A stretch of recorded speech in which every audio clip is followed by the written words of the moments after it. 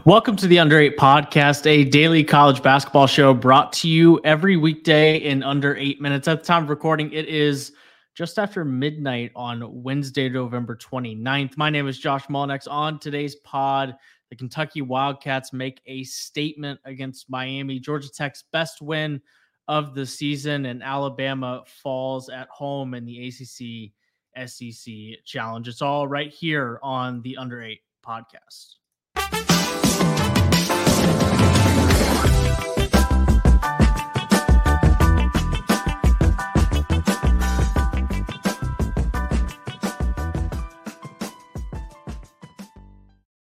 Number 8, Miami versus number 12, Kentucky in Lexington. On the surface, a game you'd expect to be highly competitive.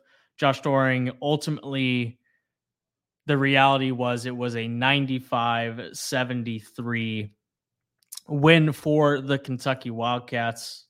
Looks like maybe a little bit of technical issues with Joshua. Once we get his camera back, we'll throw him back on the screen. But Kentucky 95-73, the final score on the opening night of the ACC SEC Challenge. Quite the statement. Quite the statement. Wildcats shoot 37 of 62 from the field. It was, once again, like it seems to be every night for Kentucky, Reed Sheppard off the bench in 30 minutes, 21, 5, 4, and 3 on 8 of 13 shooting, 5 of 9 from the three-point line.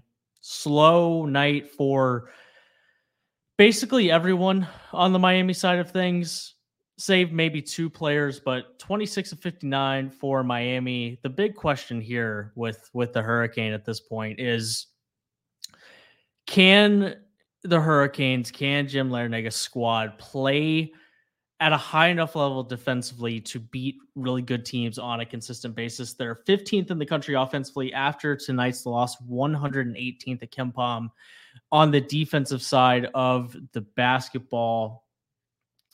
This is something that I've been curious about with the Hurricanes coming into this season, because I felt like the consistency of their offense maybe was going to go away, maybe not go away, but was certainly going to be tested with the departure of guys like Isaiah Wong leaving the fold, that on nights where they just score 73 instead of 85, 90, 95, are they keeping up with teams like Kentucky this year? And on this particular night, the answer was no. I believe that we have Josh again. We'll pop him back onto the screen. Josh, just talking about Miami on a night where they were fine but not great offensively, and the defense just couldn't keep up. Yeah. Don't you love it when the computer just decides to shut down on you? Very much. So my apologies. The big thing for me here is that if you can't take advantage of Kentucky's lack of size right now, and we're getting closer to that not being an issue, Kentucky is just a better team. Which is kind of to your point that Miami is not as dynamic offensively, still has the same defensive issues. And when you don't have this massive advantage of Norchad or Omier, because Kentucky has to play the same way, and Kentucky has Trey Mitchell, and Omier gets in foul trouble. To me, this Kentucky team, we talked about this after the Kansas game, that there were so many positives to take away from that. And they are in many ways the opposite of the last couple of seasons. They do all the little things really well. They move the ball. They don't turn the ball over. The freshmen, I mean, Rod Dillingham has had moments, but the big three haven't even been that spectacular. It's been Reed Sheppard. And they haven't gotten their bigs back yet. I am completely sold on this team. I don't know exactly what their ceiling is, but I was not stunned that it went this way. They are for real, and they are only going to get better.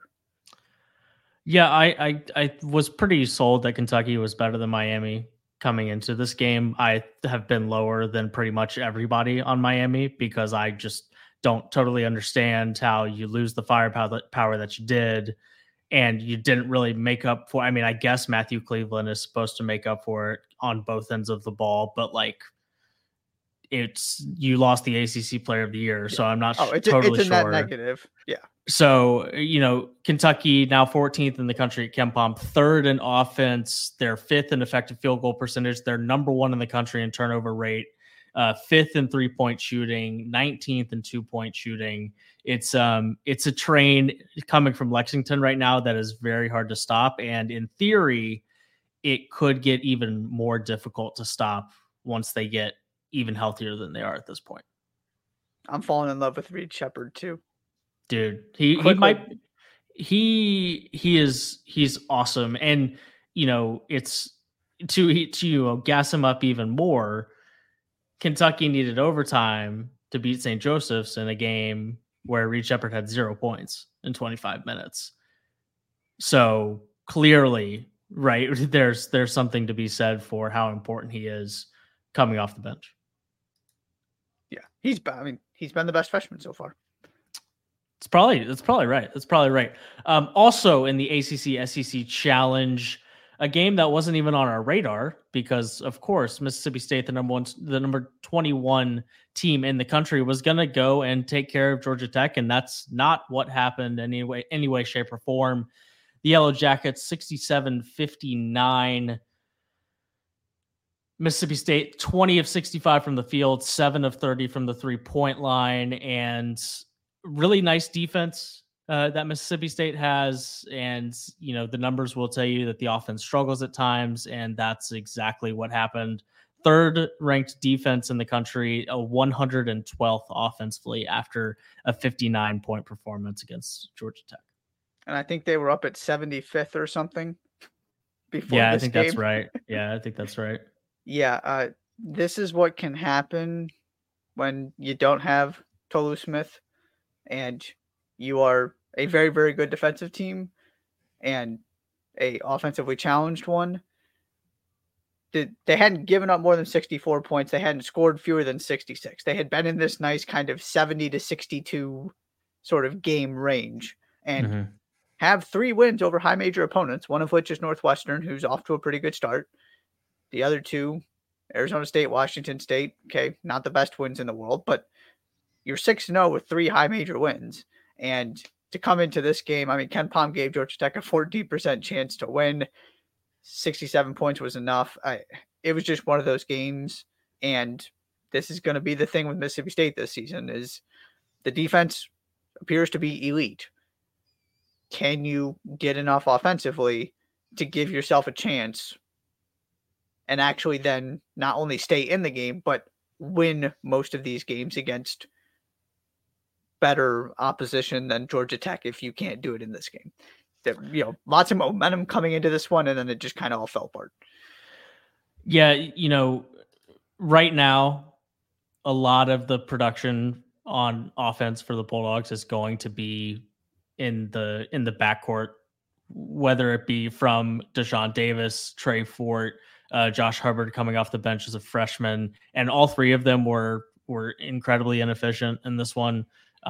Davis and Fort in the starting lineup were 5 of 20, and it took Hubbard 18 shots to get 17 points. That's just not going to cut it, especially when you're missing a guy like Smith. Yeah. On the Georgia Tech side, I just love Miles Kelly's stat line. 22 and 11 looks great. 5 of 16 from the field. So of those 5 made field goals, 4 of them were 3-pointers. Strange game. Georgia Tech getting a nice win. A nice win. I mean, I find it hard to believe that it'll ultimately mean anything for the Yellow Jackets and Damon Stoudemire this year. But, 3-2, lost to UMass Lowell, which is not a bad loss. It is at home, but that's a good UMass Lowell team and a Cincinnati team that's relatively respectable as well. But a nice bounce back and some light late in November for the Yellow Jackets. Last but not least, another game that we weren't totally sure we were going to need to touch on. Alabama one of the better offenses in the country thus far, putting up numbers that are very, very impressive. Number one at KenPom, at least before the Clemson game, put on the resume. But 105 points, 102 points, 102 points, 98 points, 99 points. But it was an 85-77 loss for the Crimson Tide, shooting just 34% from the field. Yeah, it looked like for a minute there they were going to run away with this. Mm-hmm. The three started falling. Mark Sears went unconscious for a little bit. And then Clemson scored 13 straight points and just never relinquished the lead after that. And it's not like this was because of PJ Hall, which is the interesting part on the Clemson side. He had a good game. He also got himself excused from the game on multiple occasions with foul trouble and just fouls he didn't need to commit, which is, if there are a lot of positives to go to, but the next level for Clemson is keep PJ Hall on the floor if you're going to consistently try and play with the best teams in the country, because what they're showing you is that between him and those guards, when they all show up, they can play with the best teams in the country. And when he was on the bench, that was when Chase Hunter and Joe Girard kept knocking down threes and kept making plays. Ian Scheifele was really, really good. Just energy, rebounds, effort plays. They got a bunch of contributions from the role players and the guards that you need to show up. And so here they are with a really good start to the season, an important win for a team that didn't have a great non-conference schedule last season, and also an important win for the ACC, piggybacking off of Georgia Tech to at least get something out of this competition that has not gone particularly well. I feel like it is important to say that PJ Hall had 21, 8, 2, and 4 in this game. Yes, he was in foul trouble, but we can't. This isn't a win that they got without PJ Hall playing really well. Yes. Just the next step is let's keep him on the floor. But very, very, very good performance. I'm nitpicking. The thing that surprised me was, you look at the box score and it's 33-32 at halftime, and